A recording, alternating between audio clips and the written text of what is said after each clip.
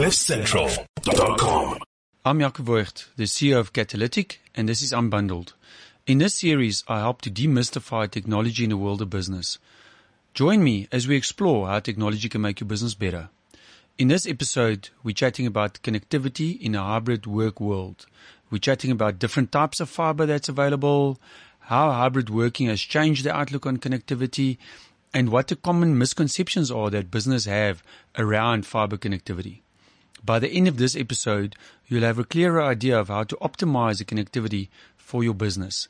I'm joined by Ulrich Son, Chief Sales Officer for Frogfoot Networks. Ulrich, welcome. Thank you, Jaco. Excited to be here.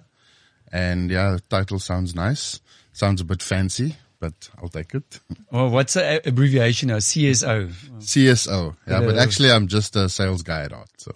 Okay, excellent. Yeah. So let's start with that. You're not a spring chicken in the industry anymore? What's your background? No. So I don't know, do you want the highlights package or the long version? You're the sales guy. You tell us.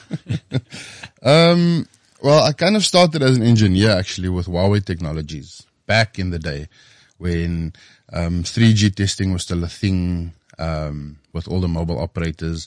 So transitioned into a bit of project planning with some subcontractors building masts for Vodacom.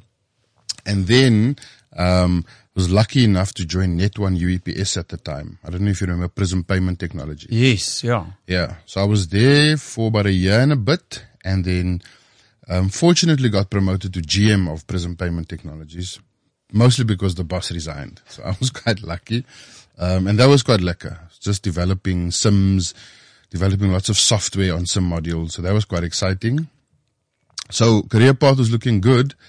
And I got contacted by an agency to join a company called Dark Fiber Africa, DFA, as they are known today, as a key account manager. And I don't know, but the universe just called me and said, hey, you must do this. So probably a bit of a demotion, but joined DFA in 2011 as an account manager. And now's the perfect time to use the analogy, the rest is history. Because at the time when I joined DFA, it was, it's difficult for a salesperson to admit this, but orders were easy because their business model was kind of built around following mobile operators. So the mobile operator said, here's the order book, just go build.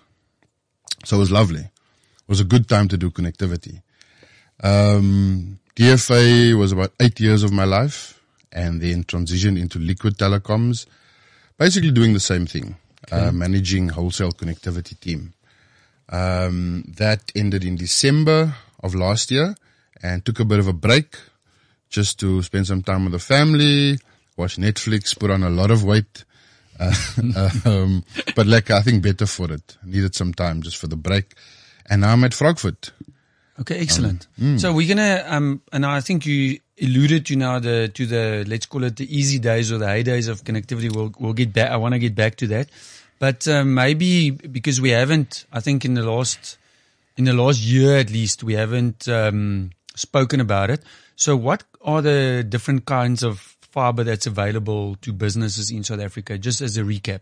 Yeah. So maybe just a kind of precursor to answer that question. It's quite an interesting space at the moment. Interesting in the sense that the end user or consumer or whatever you want to term it, they've become very educated in what connectivity is and what it can provide, even down to the point of what the cost is. So that makes it quite interesting for fiber network operators, for wholesale providers, because you get exposed to the end consumer. Like fiber to the home is a perfect example. The consumer knows who Frogfoot is. The consumer knows OpenServe, Vumatel, where in fact their contractual relationship and their service relationship is with the service provider. A cool idea is a MWeb, AfriHost. So it makes it quite interesting. So there are some misconceptions about, what connectivity is available. But I think to sum it up, for the market is kind of subdivided into three main segments. If you're talking business to business, you've got large enterprise, which is national, multinational, big branch connectivity businesses, and then you have medium corporate, small, medium corporate, and small, medium enterprises. Those are kind of the triangle of the big market segments. And connectivity will range. It's more down to the type of guarantees you get on the connectivity. I'm trying to simplify it a little bit. Yes. Well, So- that's important because I mean, part of the reason why I asked the question is like last week we got an email from a customer to say, I'm on this type of, let's call it business connectivity fiber, and now I can get this price, which you alluded to earlier, but that's at a FTTH level. So a lot of the time that we spend, we try and explain to customers what the different types are, and you get what you pay for. So Absolutely. It's people get a bit caught up in telecoms gets very technical.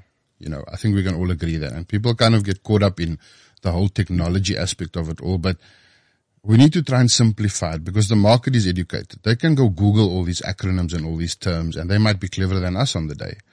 So I think to answer your question, depending on what type of guarantee and functionality you want, that's what terms the connectivity. Because effectively, I think for all the users out there, effectively what fiber is just basically someone decided to dig a hole in the ground, throw a piece of plastic in there, and in that piece of plastic is a thin strand of glass, and then they shoot some light across it. That's effectively what fiber connectivity is. Of course, a total technology migration from the old copper, which is the same thing, just replacing the copper node with the glass medium. That's about it. And then am I right to assume then that the let's call it the cheaper or the more cost effective the solution becomes, maybe the guarantee gets a little bit more extended, if you want to call it that. Correct. So, I mean, the capital outlay to install the services are, fairly the same, fairly relative to the type of area. But the services provided on top of that is what we're talking about now. So if you are a large enterprise, you want certain guarantees. Basically, my internet or my connectivity will never go down. So for that, you're going to pay a premium. You've got a greater demand for bandwidth. You've got a greater demand for a host of services. Then you move down the stack and you get down to a SME or maybe a consumer where, I'm okay because of my affordability. I'm fine for my fiber to be up 70% of the time. Okay. That's okay for me. As long as that 70% is in my business hours, I'm happy. So, I mean, we can go down and kind of break it down, but that's effectively what it is. If you want to be an educated consumer or buyer, you need to understand what you want from that service and eventually how your services are going to interact with that connectivity. I really like the way that you're positioning that because I think you're 100% right. I think our industry tends to be a little bit schizophrenic. We can go over technical in some aspects, and in some aspects the terms are so ubiquitous, like fiber. Everybody just goes, but what's the difference between this fiber and that fiber? It's fiber.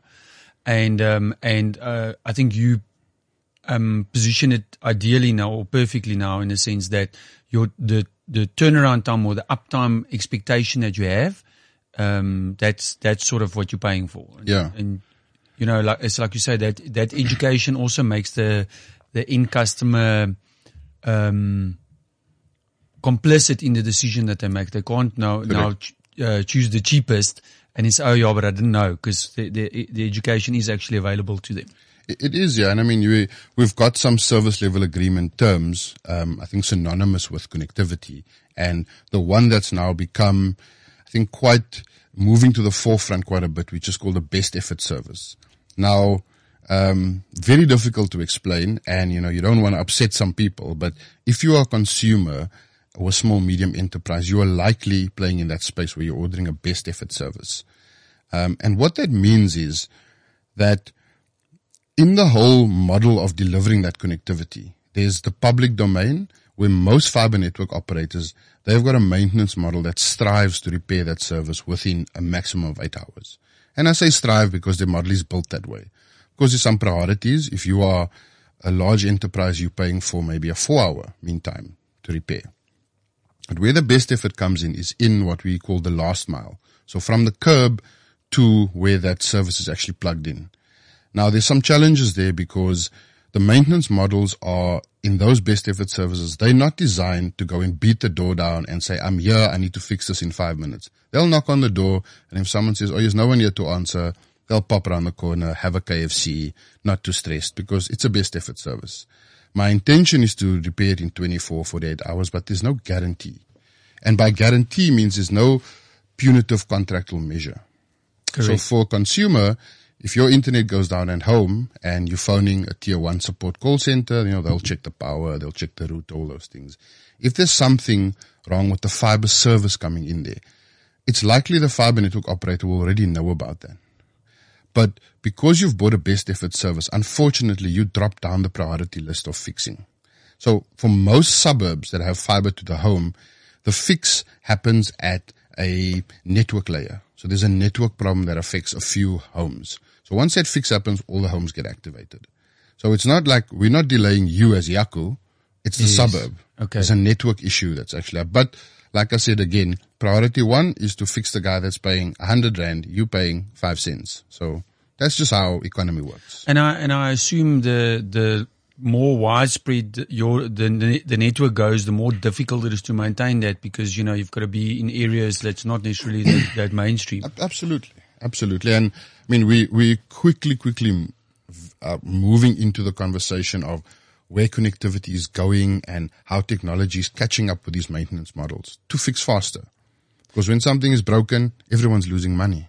But so before we were actually I preempted now, but just to go back to that last question or the last conversation. So if you have a FTTH type service, which is like you say cost effective, and your garden services puts a spade through the fiber that goes from the curb into your property, it's going to take time. It's not like you say, there's going to be a 911 repair squad that's there like within 5 minutes to get you back up and running.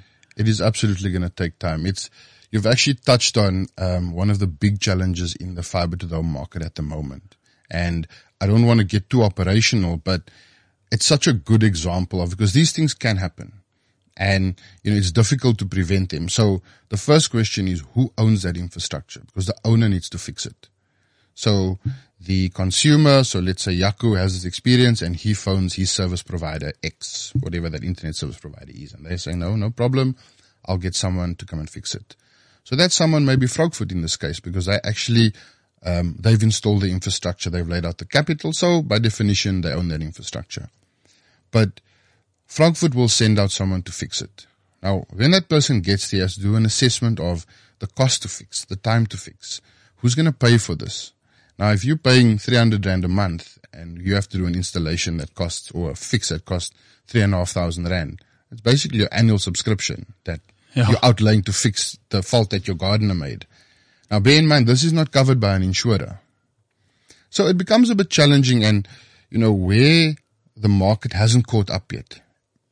Because I've given you that best effort SLA, I'm not under pressure to fix it as a 911 service. Yes.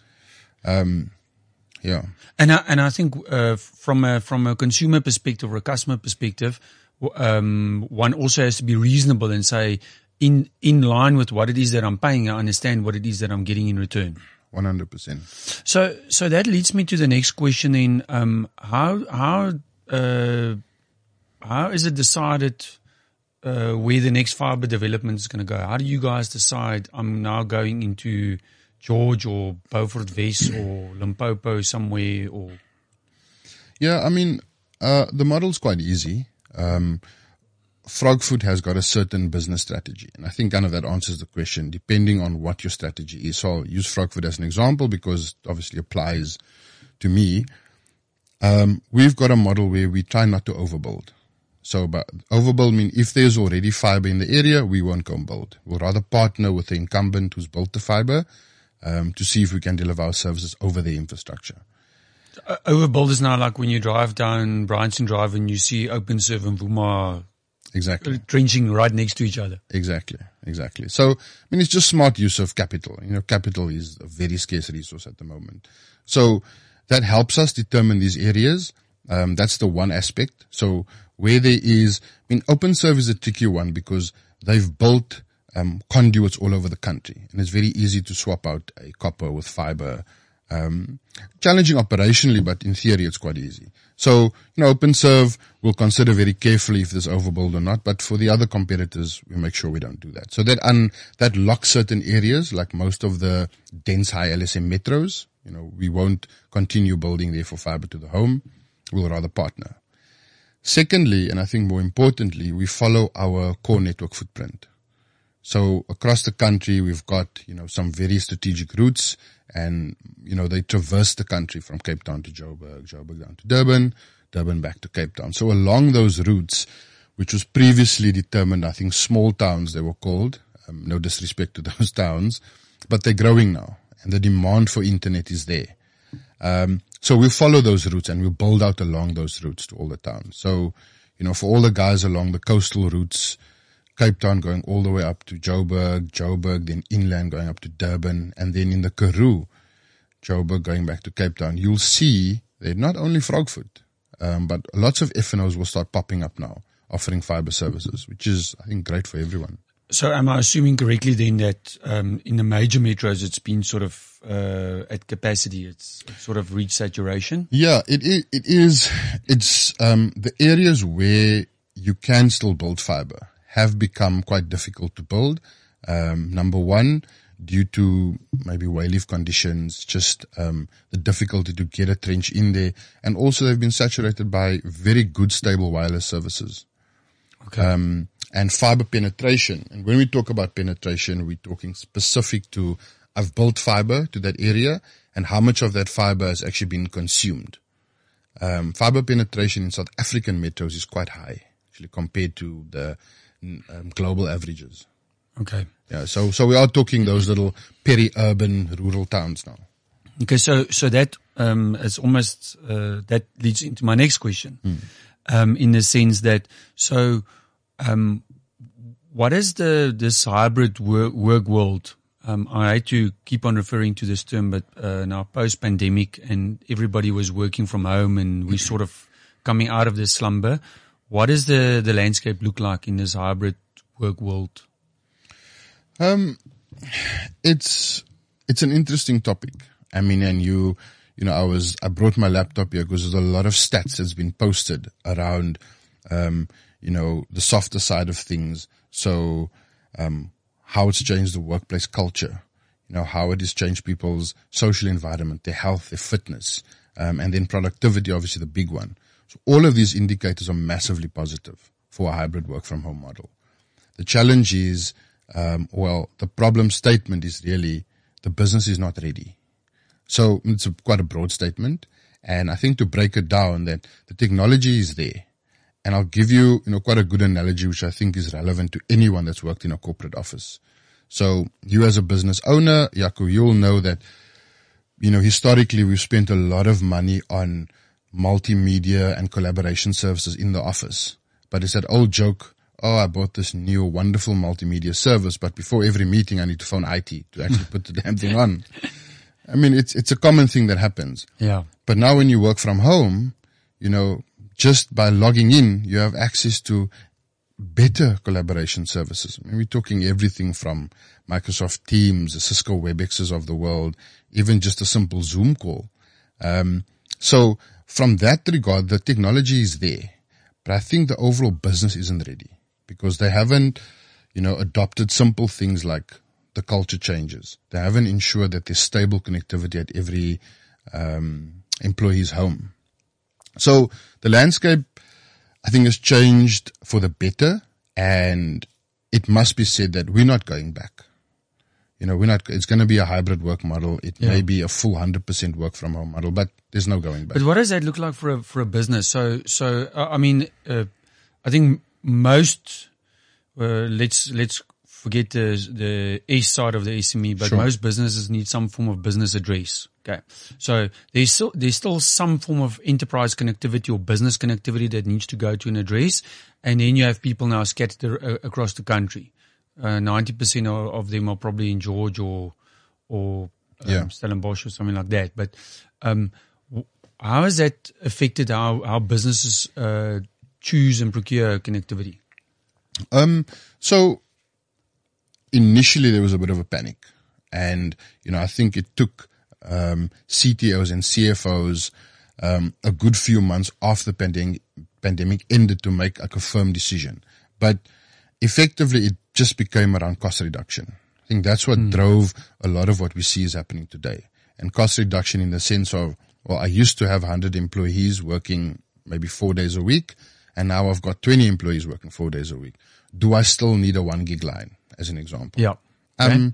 And the answer is you probably still do need the 1 gig line. It's not cost effective anymore because now your whole OPEX model, your EBITDA model, your ROI models are all falling apart. So I think the answer is just to relook at those models, and apply all these new productivity stats. And where you do save the money, you have to reinvest it back into the business. And in fact, that investment needs to, in some cases, double to activate newer connectivity streams to all the employees.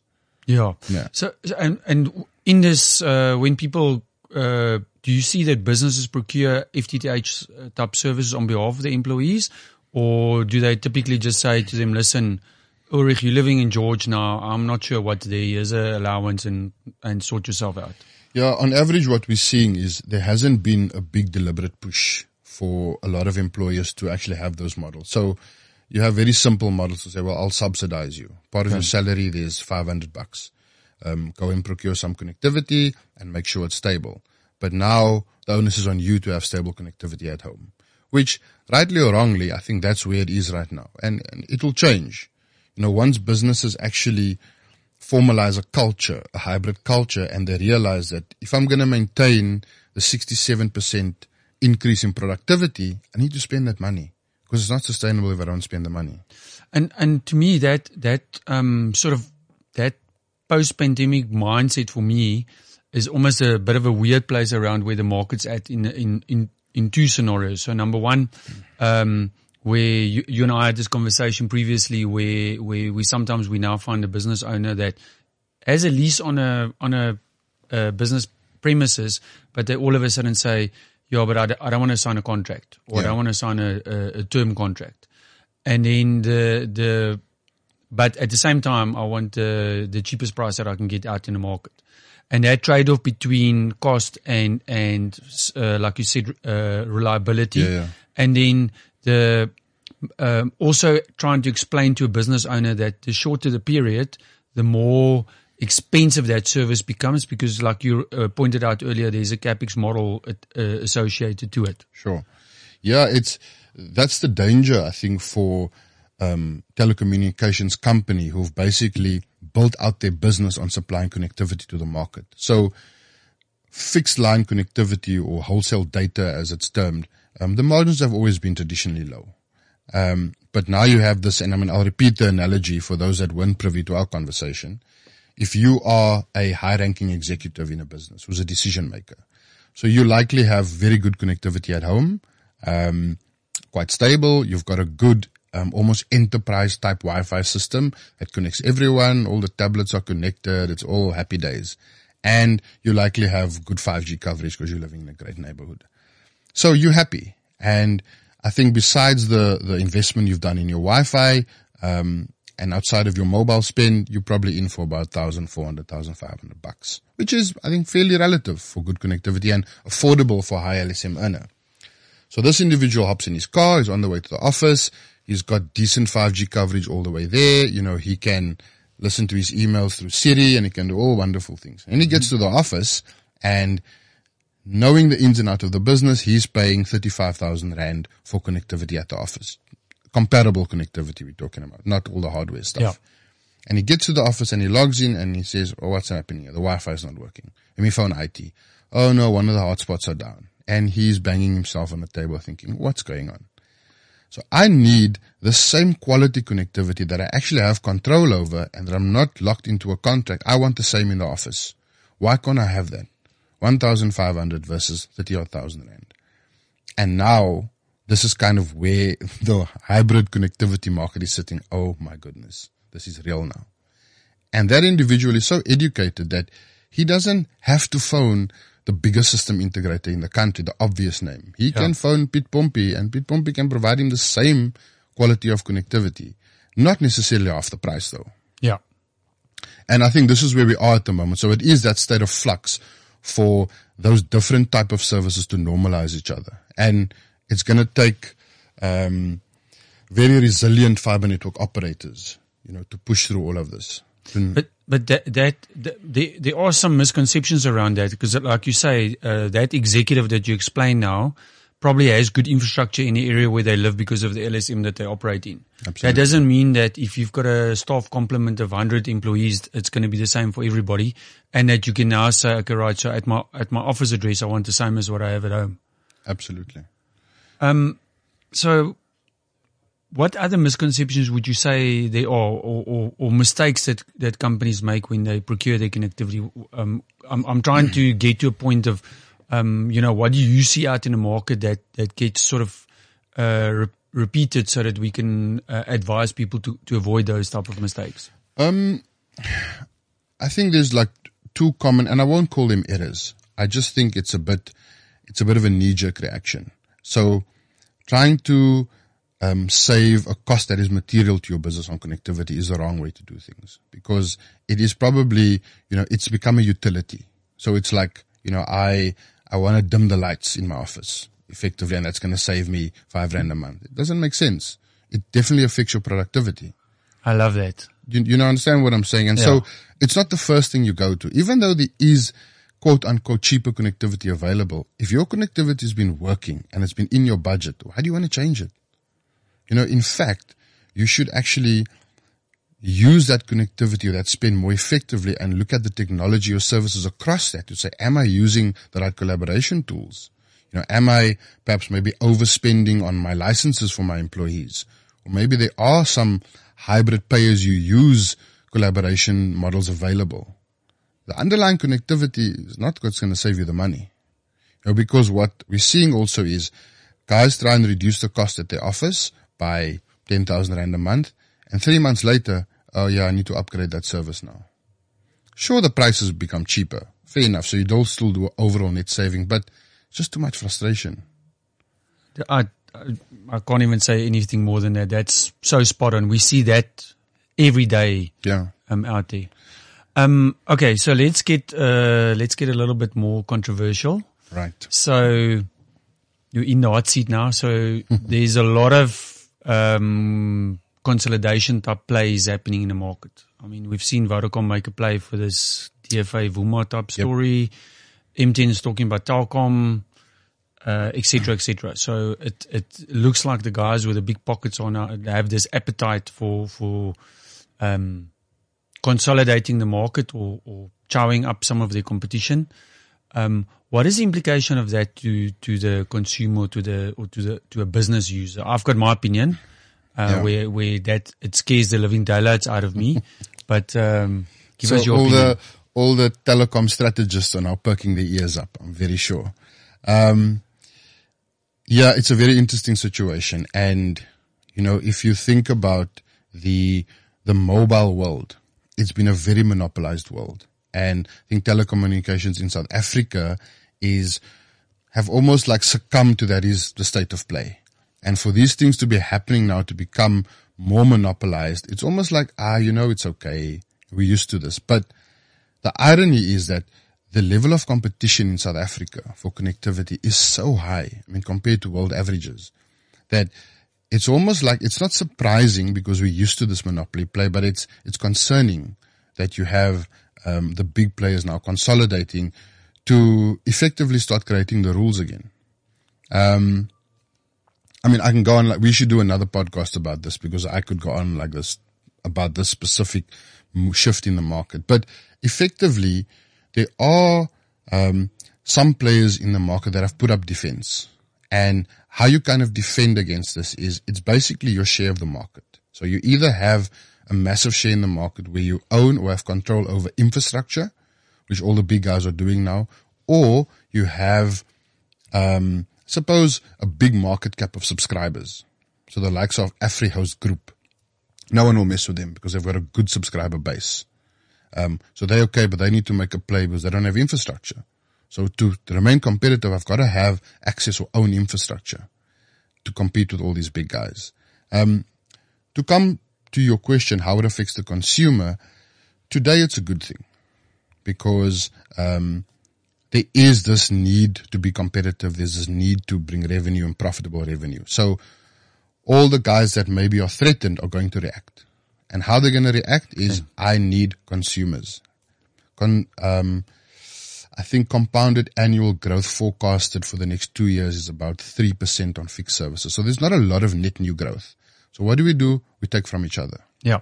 It's been normal for the past couple of years. And, guys will react by saying, well, if we're going to have this massive superpower that is Vodacom et al., I need to make sure that I get my piece of the pie. And where? I'm going to take from their pie.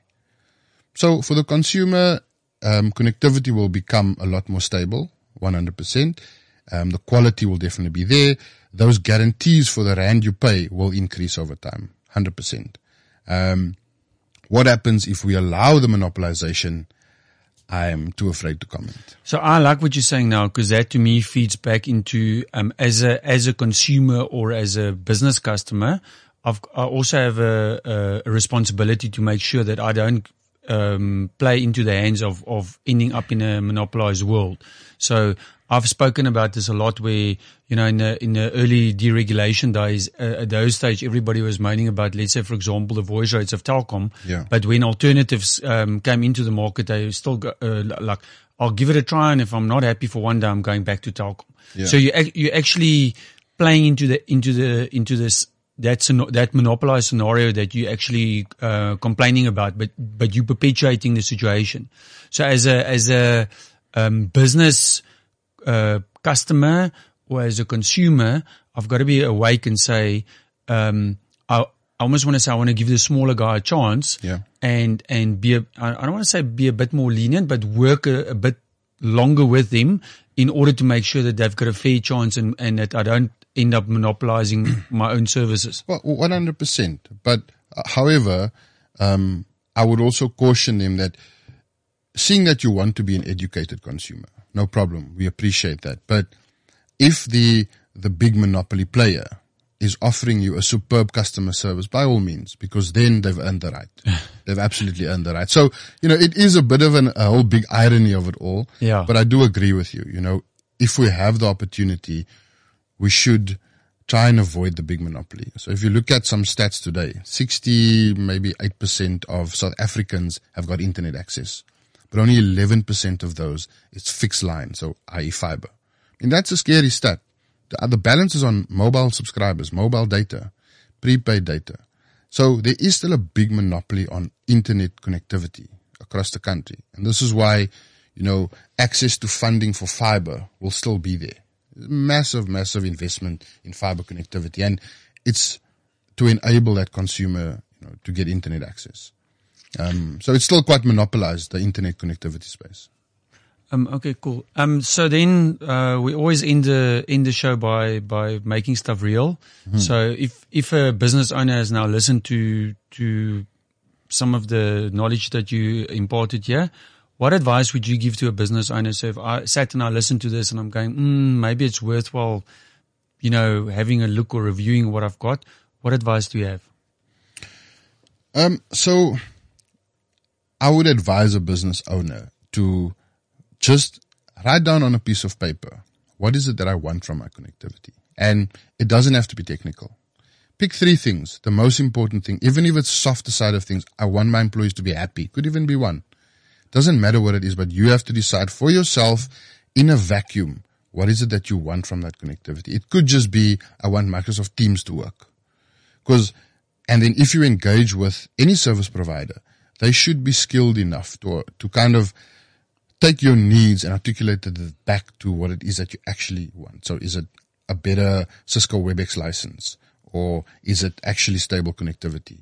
So don't try and overthink it, is basically my answer. There are so many internet service providers or fiber connectivity providers out there, and all of them are technically apt. They should be able to help you. And I think that if you go and write it down on a piece of paper, it's probably going to reveal to you what you really want and prevent you from getting Precisely. a sales job done on you. Precisely. Ulrich, thank you very much. We're definitely going to do this again. I think we don't have enough time for all of the stuff that we need to talk about. Thank you very much. Awesome, man. It was a pleasure. Thanks, Jaco. Thanks for listening to Unbundled, brought to you by Catalytic, a series that aims to demystify technology so that you can make smarter decisions for your business. Remember that you can listen to all of the episodes on the Cliff Central app or website, and for added convenience, you can subscribe to the podcast on Apple, Spotify, or Google Podcasts, or wherever you listen. And if you're looking for help with communications tools in your business, please visit catalytic.co.za. CliffCentral.com